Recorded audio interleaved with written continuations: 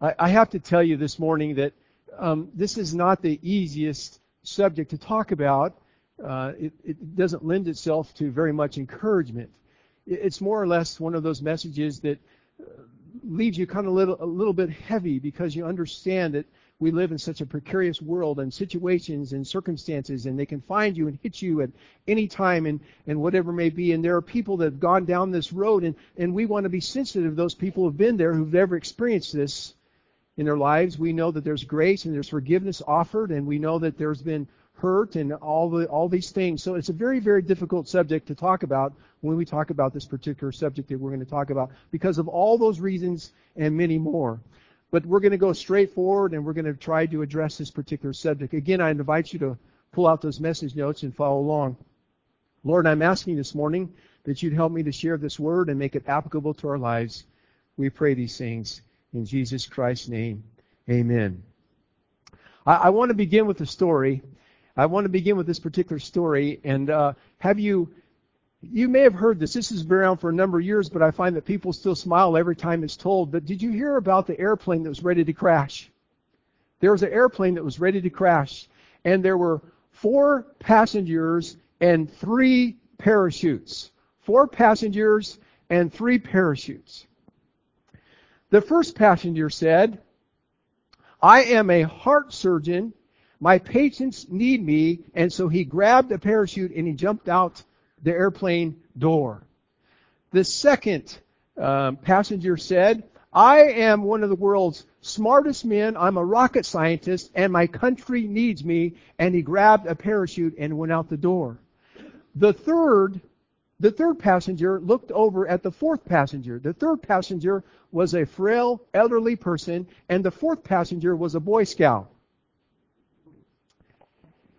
And the elderly, frail passenger said to the Boy Scout, "You know, I'm old, I'm up in years. Here, son, you take this last parachute."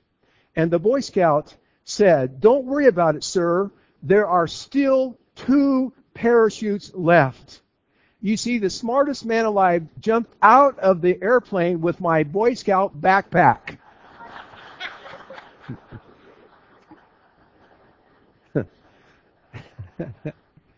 He's shaking your head.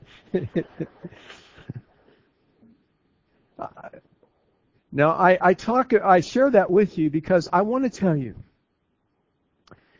in a number of cases, there are people that are really, really smart. People that are really, really smart that can make really, really bad decisions and choices. David was bright. David was smart. He was charismatic. He was a warrior. He was a man after God's own heart, but he made a terrible choice. Elizabeth Edwards, remember her? Elizabeth Edwards was the wife of John Edwards, the presidential Democratic person running for office.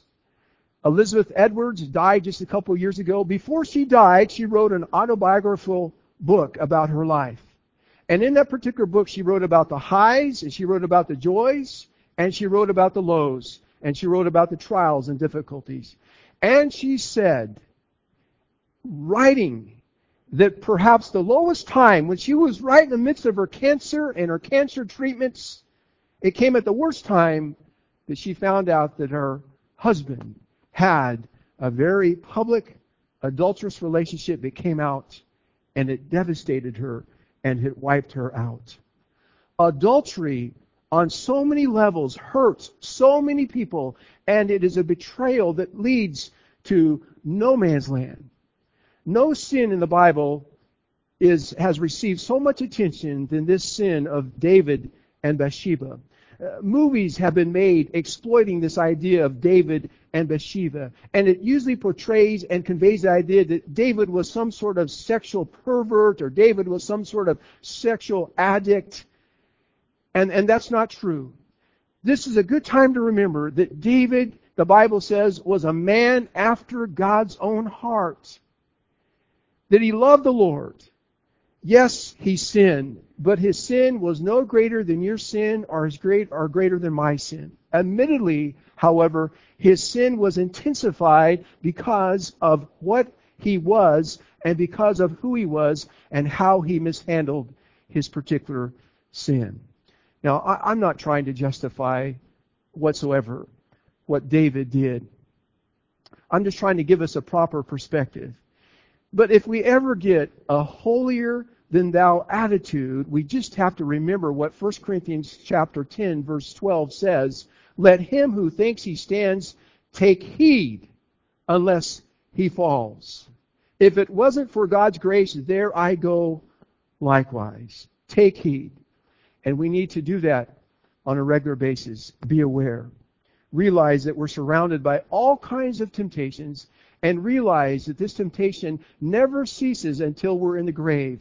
It can hit at 20, 30, 40, 50, 60, some 70-year-olds can even have an adulterous relationship. Let's see what we can learn from David's tragic failure this morning. Let me set the scene for you. David is in his early 50s. He's been on the throne for 20 plus years. Remember, he has distinguished himself as a man after God's own heart. He's a warrior. He's fought all these particular battles. He's defeated all of these particular enemies. We've got all kinds of commerce coming in, all kinds of inroads of trade is coming in. The boundaries of Israel has expanded from 6,000 square miles to 60,000 square miles. Again, he's done all of these things. He's instituted revival and renewal for his people, and he is at the pinnacle, so to speak, of his kingship and his admiration. And yes, he's made some mistakes up to this point, but everything seems to be going his way. Now, as we examine this particular segment in David's life, we're not looking at a rebel again. We're not looking at a sexual deviant. But he is one that fell into sin, and that sin had devastating consequences for his family, for his kingship, for the people of Israel. Sin always has consequences. That's why the Bible says, take heed. Take heed. Well, David did not fall suddenly. Some chinks of his armor begin to appear early on, and the first area was in his lust. In 2 Samuel chapter 5, verse 13, this is what it says. Listen to this. Meanwhile, David took more concubines and wives from Jerusalem after he came from Hebron, and had more sons and more daughters were with David. Now, I've talked about this particular segment here in his life, but let's just repeat it very quickly. He was the king over a relatively small area for 7.5 years. And during that 7.5 years, he had 6 or 7 children. You say there's nothing wrong with that, but he had 6 or 7 children with 6 or 7 different wives. 6 or 7 different wives. And after moving to Jerusalem, he got even more and more wives, and he had even more concubines. Although God was blessing him in Jerusalem, he still kept increasing the amount of women in his life. And the problem is, according to Deuteronomy chapter 17, verses 14 through 17, was that this was in direct contradiction against God's word. You're saying, what are you talking about, Pastor Ron? Well, that particular passage tells us that a king was not supposed to take gold, a bunch of gold unto himself, was not supposed to take a bunch of wives or women unto himself, and was not supposed to take a bunch of silver unto himself. Specifically, it says those three things. David, he didn't take a bunch of gold, he didn't take a bunch of silver, but he neglected the second part of that particular passage of Scripture. He took a bunch of women and wives unto himself. And as a result, he just kept getting more and more wives, more and more concubines in his life. He took so much so that he took another man's wife when he had a harem full of women. Now listen to this. David's problem, his problem, is that he is fueling his lust even more and more. You say, what are you talking about, Pastor Ron? Well, the simple fact is that the passion of sex is not satisfied with having a full harem of women. Did you hear what I said? It is not satisfied with having a full harem of women. It is increased. Having many women does not reduce a man's libido. It actually increases it. It increases it. It stimulates it even more. And you see, the lie from Satan is this, and Hollywood and Hugh Hefner, many sexual partners will make me happy and satisfy my sexual appetites. But that just is not true. It's a lie. The more sexual partners that a person has, it just increases the sexual urges, especially for men. Thus, when David became the king and he had all of these beautiful women and all these concubines, he kept adding these wives and he kept adding these concubines, that when he saw a woman that was beautiful and he was obviously married, he still had to have her even though he had all of these women already. All you have to do is look at the Tiger Woods and the Charlie Sheens of this world. God's perfect plan has always been one man and one woman in a monogamous marital covenant relationship. It is a fantasy to think that many women and many sexual partners will satisfy. It does not satisfy. It just increases a person's libido. Well, so David is in his early 50s. Again, he's been on the throne for 20 plus years. He is fresh off all these victories on the battlefield. There is spiritual renewal and revival. He has ample money. He's living in this beautiful cedar-lined home, new home, the palace area. He's at the peak again of public admiration, but he's also becoming a little indulgent. He's becoming just a little bit prideful, you might want to say, and laxed with his family, overlooking responsibilities, violating God's commandments, and adding more women to his life. And it is at this particular point of his vulnerability that we find David in this handsomely furnished palace chamber. It's springtime, the rainy season over. There are the cool winds of the Mediterranean. It's in the evening time. You can begin to see the clear sky, the blue sky, the beautiful twinkling of stars up there someplace.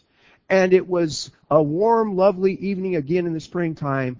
And in 2 Samuel chapter 11, look at it with me, verse 1. Notice, in the spring, at the time of the year when kings go off to war, David sent Joab out with the king's men and the whole Israelite army, and they destroyed the Ammonites and besieged Rabbah. But David remained in Jerusalem. Another translation said, David stayed in Jerusalem. David, in other words, was in bed, not battle. David was in bed, not battle. He wasn't in battle with his troops, typically as most kings did in the springtime, it says. In fact, if he was in battle and not in bed, he probably wouldn't have had this episode with Bathsheba. And I want to tell you, our greatest battle in this particular area doesn't usually come when we're working hard. It comes when we have some sort of leisure time, when we get some time on our hands, when we're bored. And for men, with the access of internet, and even for women, it's downright dangerous. A number of years ago, the Modesto Bee, the leading paper in the San Joaquin Valley area, we got it up in the foothills. I opened up the Sunday edition. The very first section, the front page, headlines, pastor admits he's been addicted to internet pornography for 15 years. It was a lead article. That article went on and said that every second, $3,076 every second is spent on pornography in the United States alone. Every second, 28,285 internet users are using pornography, and every 39 minutes, a new pornographic movie is made. And we know that people, especially men, are so visually orientated that all it takes often is just one glance, and then it's an addiction, and it's a stimulus, and it happens, and it happens, and they go down this slippery slope. So here's the principle. Guard your leisure time. Guard your downtime. Guard it like you would guard a precious possession that you have. It's often in the downtime. It's often in the leisure time. It's often when we're bored. David was not in bed because he was exhausted. He was in bed because he was bored with his life at this particular time. It is often when we have downtime that we can get into trouble.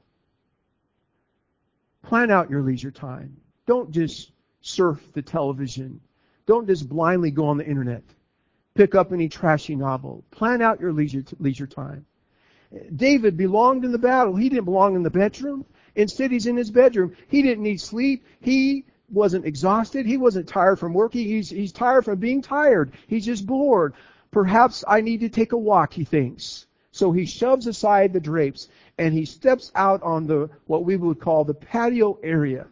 And in this particular time, at this particular day, he just built this palace, and most likely he was in the upper chambers. They often had their rooms upstairs, and he probably had this beautiful open patio area upstairs, or this beautiful deck area.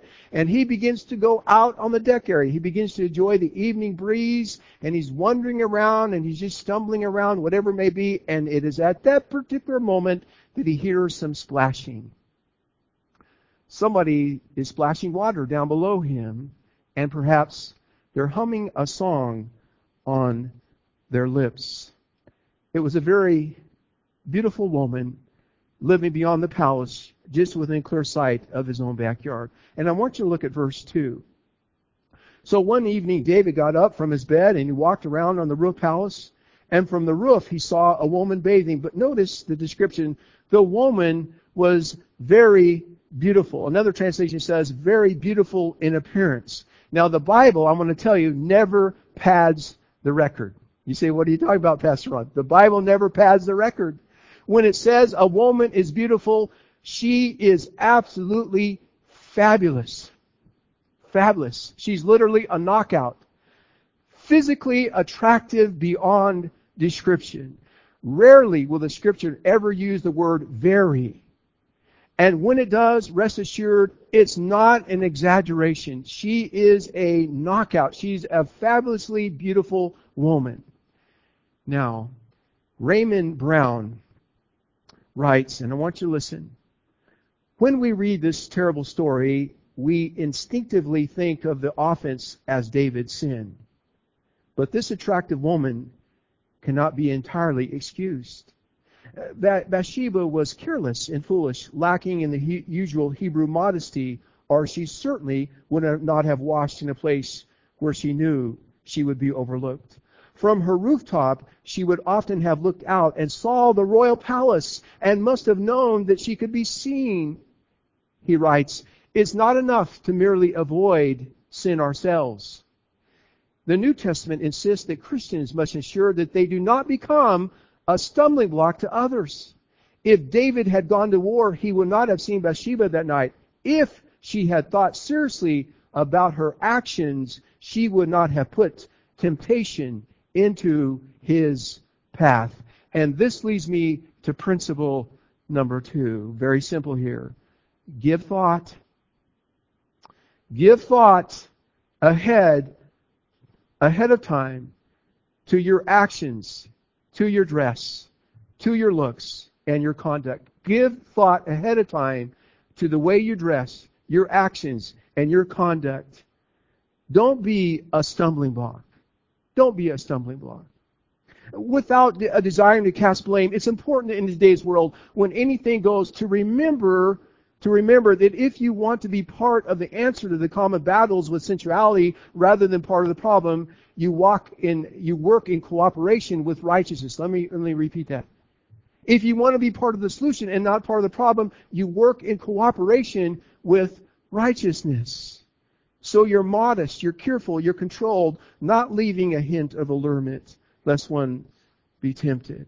Well, both David and Bathsheba were at fault. Both of them were at fault. But of the two, certainly, David was the aggressor. He stopped, he stared, he lusted, he sought her, he lost control of his passion. Now, as this smoldering desire down inside burst into flame, David became distant. You say, what are you talking about, Pastor Ron? He forgot about God. He forgot about his love for the Lord. He forgot about his commitment that he had made to God. The Bible says that he was a man after God's own heart. That all went out the window as his lust burst into flame. David took a second look. He took a third look. He stares.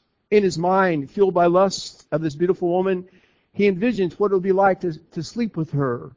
And then David inquires about this woman. And notice the report. His servant replies, look at verse 3 with me. And David sent someone to find out about her. And the man said, isn't this Bathsheba, the daughter of Eliam, the wife of Uriah the Hittite? Now this statement is significant because it tells us that the servant of David was in essence warning David. He knew how David operated. He knew that David had a harem of women. And in essence, he's giving a red flag to David.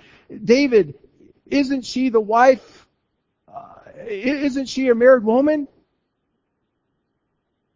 She was. He could see probably most likely that David's staring down at her still.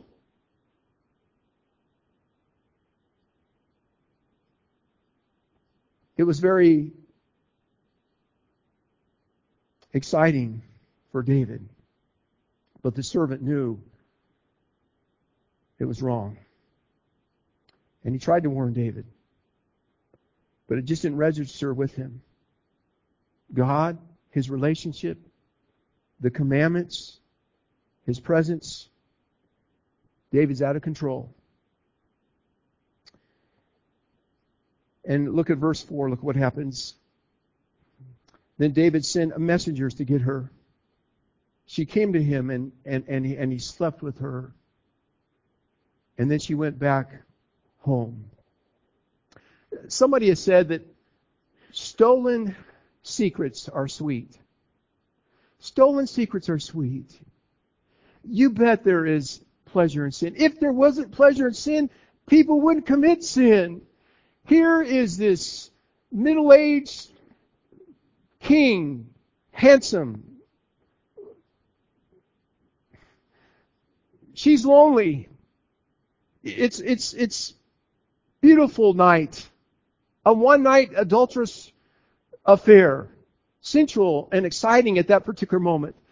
But there's always consequences. Somebody has said, sin, you get your kicks, but you always get your kickbacks. Always.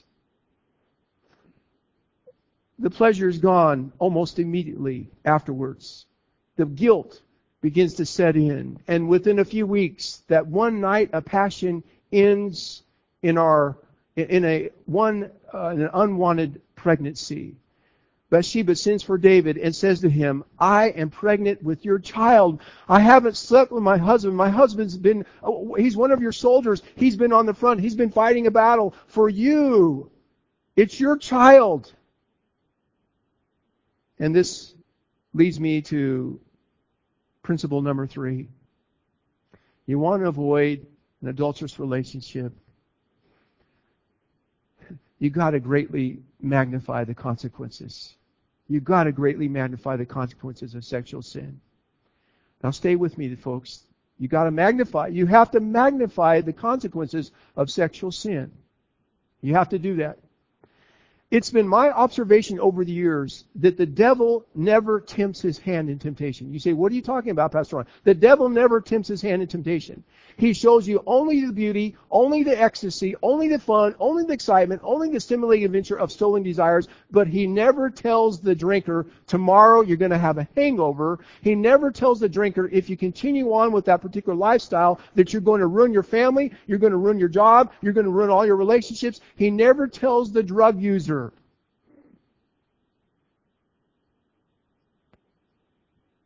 It's a dead end. It's a long, sorrowful dead end. He never tells the thief, you're going to be caught tomorrow, and you're going to spend time in prison. He certainly never warns the adulterer adulterer, you know that the real fact of the matter is that pregnancy, unwanted pregnancy, is possible, or you could get a life-threatening disease. It's so true. If you were to read the statistics at the health department, and any health department in any community, in any county, you know that sexually transmitted diseases are in an exponential rise. Are you kidding? Face it. When the sin is done and all the penalties of the sin come due, the devil is nowhere to be found. He smiles as you fall, and he leaves you with no encouragement, and when the consequences kick in. So Bathsheba says, David, I'm pregnant, and you're the father. And when David heard the news, he had two choices. He could acknowledge it, confess it to God, confess it to his advisors, confess it to the whole nation of Israel, or he could cover it up. And guess what he did? He tried to cover it up. And so David compounds the problem. And according to chapter 11, verses 6 through 15, David has Uriah called home from the front lines of his battle. He wants Uriah to sleep with Bathsheba to cover up what David has done. But he's an honorable man. He is a faithful man. He says, as long as my fellow troops are out there fighting on the front, I'm not going to sleep with my wife. Give me back to the front line, King David. That's where I belong.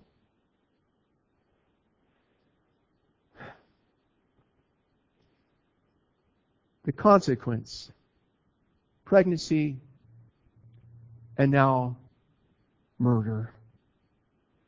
David tells the commanders, put Uriah on the front lines, pull back the troops, so he'll be taken care of.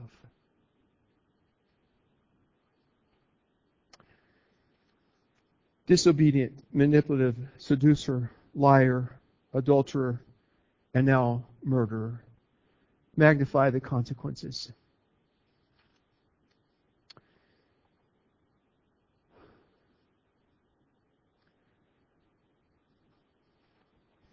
You say, Pastor Ron,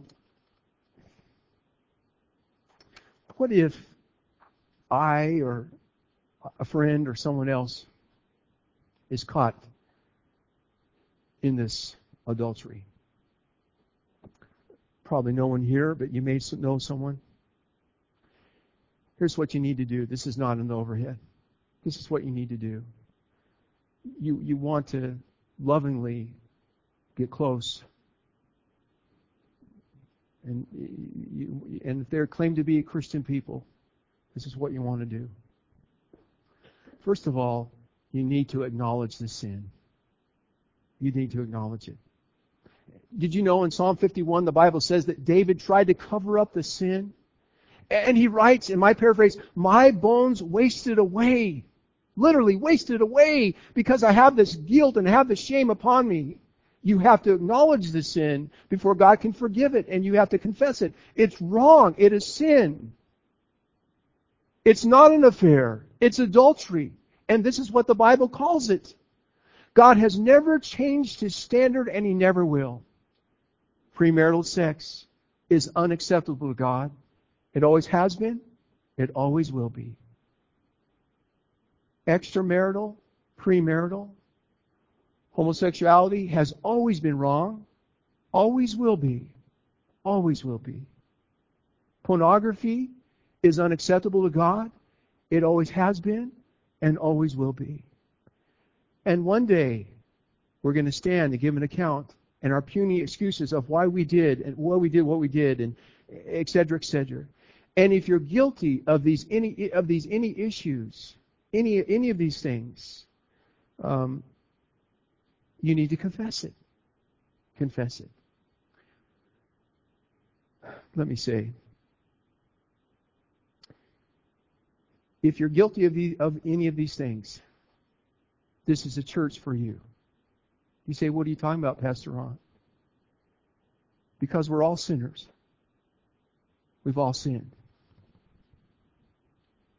We don't have perfect performance. The Bible says, confess your sins.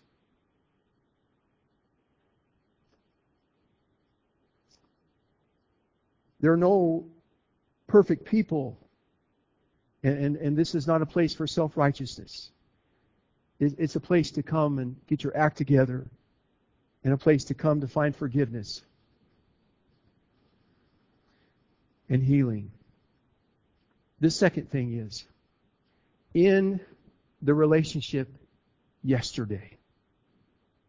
In the relationship yesterday. In the relationship now. And this will be the most difficult thing that people will tell you that they have to do. Because when you're in the midst of an adulterous relationship, all of those emotions and all of those endorphins and all of those physiological changes are going on, and it's like a powerful drug, and you can't get enough of it. And the Bible says, indicates, end it now. No excuses. End the relationship immediately. This is what Scripture says. Today, if you hear God's voice, don't harden your heart, the Bible says. You want to take action immediately. And this is what you have to convey to people around you. And number 3, you got to avoid all contact with that person. You cannot be best friends with a former lover. Do whatever it takes to do in the relationship cold turkey. No more letters, no more cards, no more visits, no more meetings to explain, calling them on the phone. Do whatever it takes to avoid them in the future. Would you bow your heads with me and let's pray together?